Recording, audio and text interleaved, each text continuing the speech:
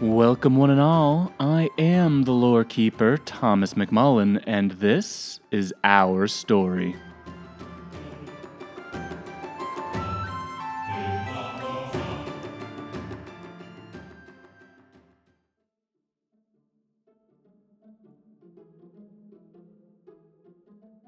The single most empowering quality tabletop games have for storytelling is also its most restrictive, and that is to say the rules.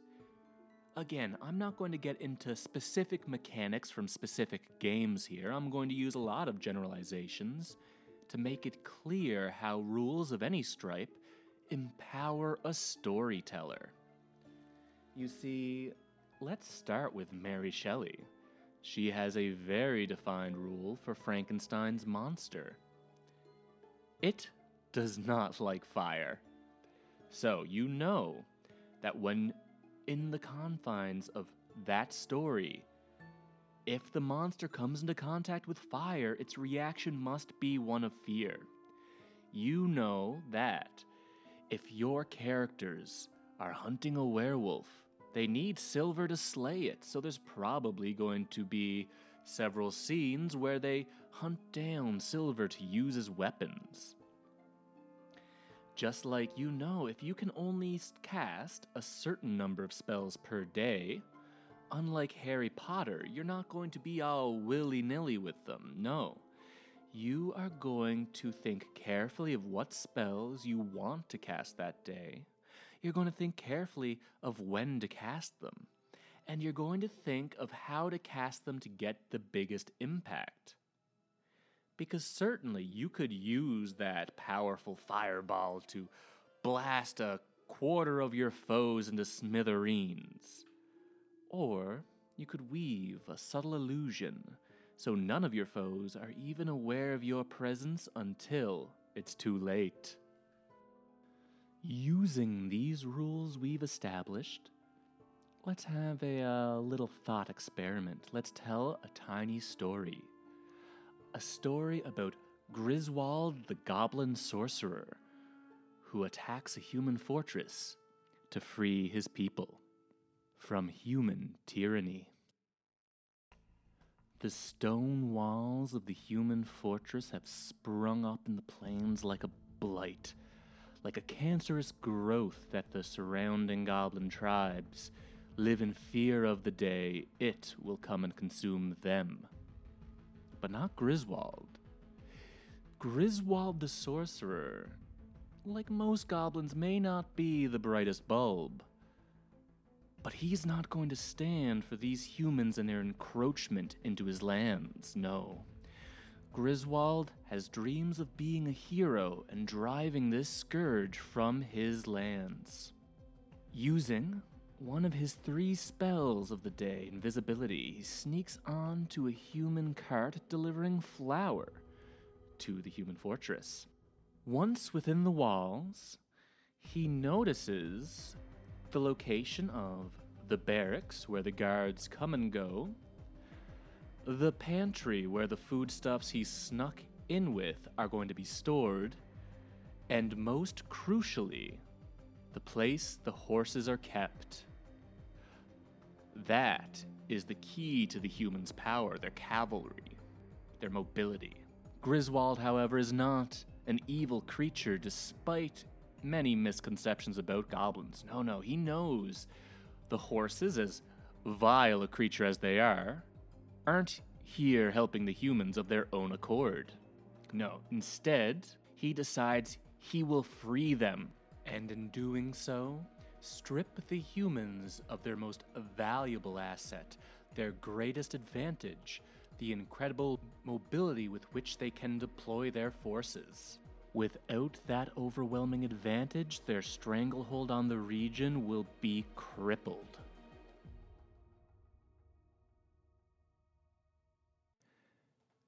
Goblins are notorious for their pyromania, Griswold being no exception to this particular rule.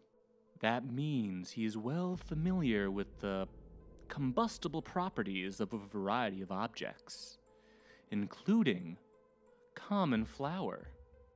So, whereas Griswold has 2 spells remaining, and sure, he could launch a fireball or 2 against human assailants, he could never take on an entire fortress in that manner. But what he can do is sneak towards the pantry, open the door just wide enough, and launch a fireball within its depths. What this explosion does is it scatters the flour, and the flour, now particles in the air, produce their own massive explosion, engulfing the fortress in flames. And now, everyone is preoccupied with the blaze, with the inferno.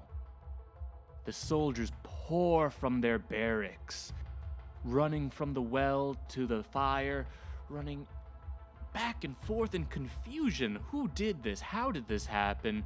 What do we do? These are all of our supplies, our food for the month. We've got to take care of this, and now. Griswold, sneaking to the opposite side of the fortification where the horses are stored, slips quietly within, opens each of the gates for the horses, which at this point are panicking due to the commotion outside, and he leads them in fear and fury out into the main courtyard, causing even more chaos. At this point, his invisibility spell has worn off a long time ago, but there are no beings on this earth quite as sneaky as goblins, and amidst this kerfuffle, he slips away back towards the gates, throwing them wide. The horses charge past him to freedom outside, away from the flames and the shouting humans, and just barely escaping getting crushed, Griswold slips away. With the horses spilling out of the gates behind him and the chaos of the fire within, Griswold scurries away back into the forests with nary a concern. Now you might be thinking, but Griswold has a spell remaining. What is he going to do with it? Well, little did you know, he already cast the spell, a little parting gift for the humans.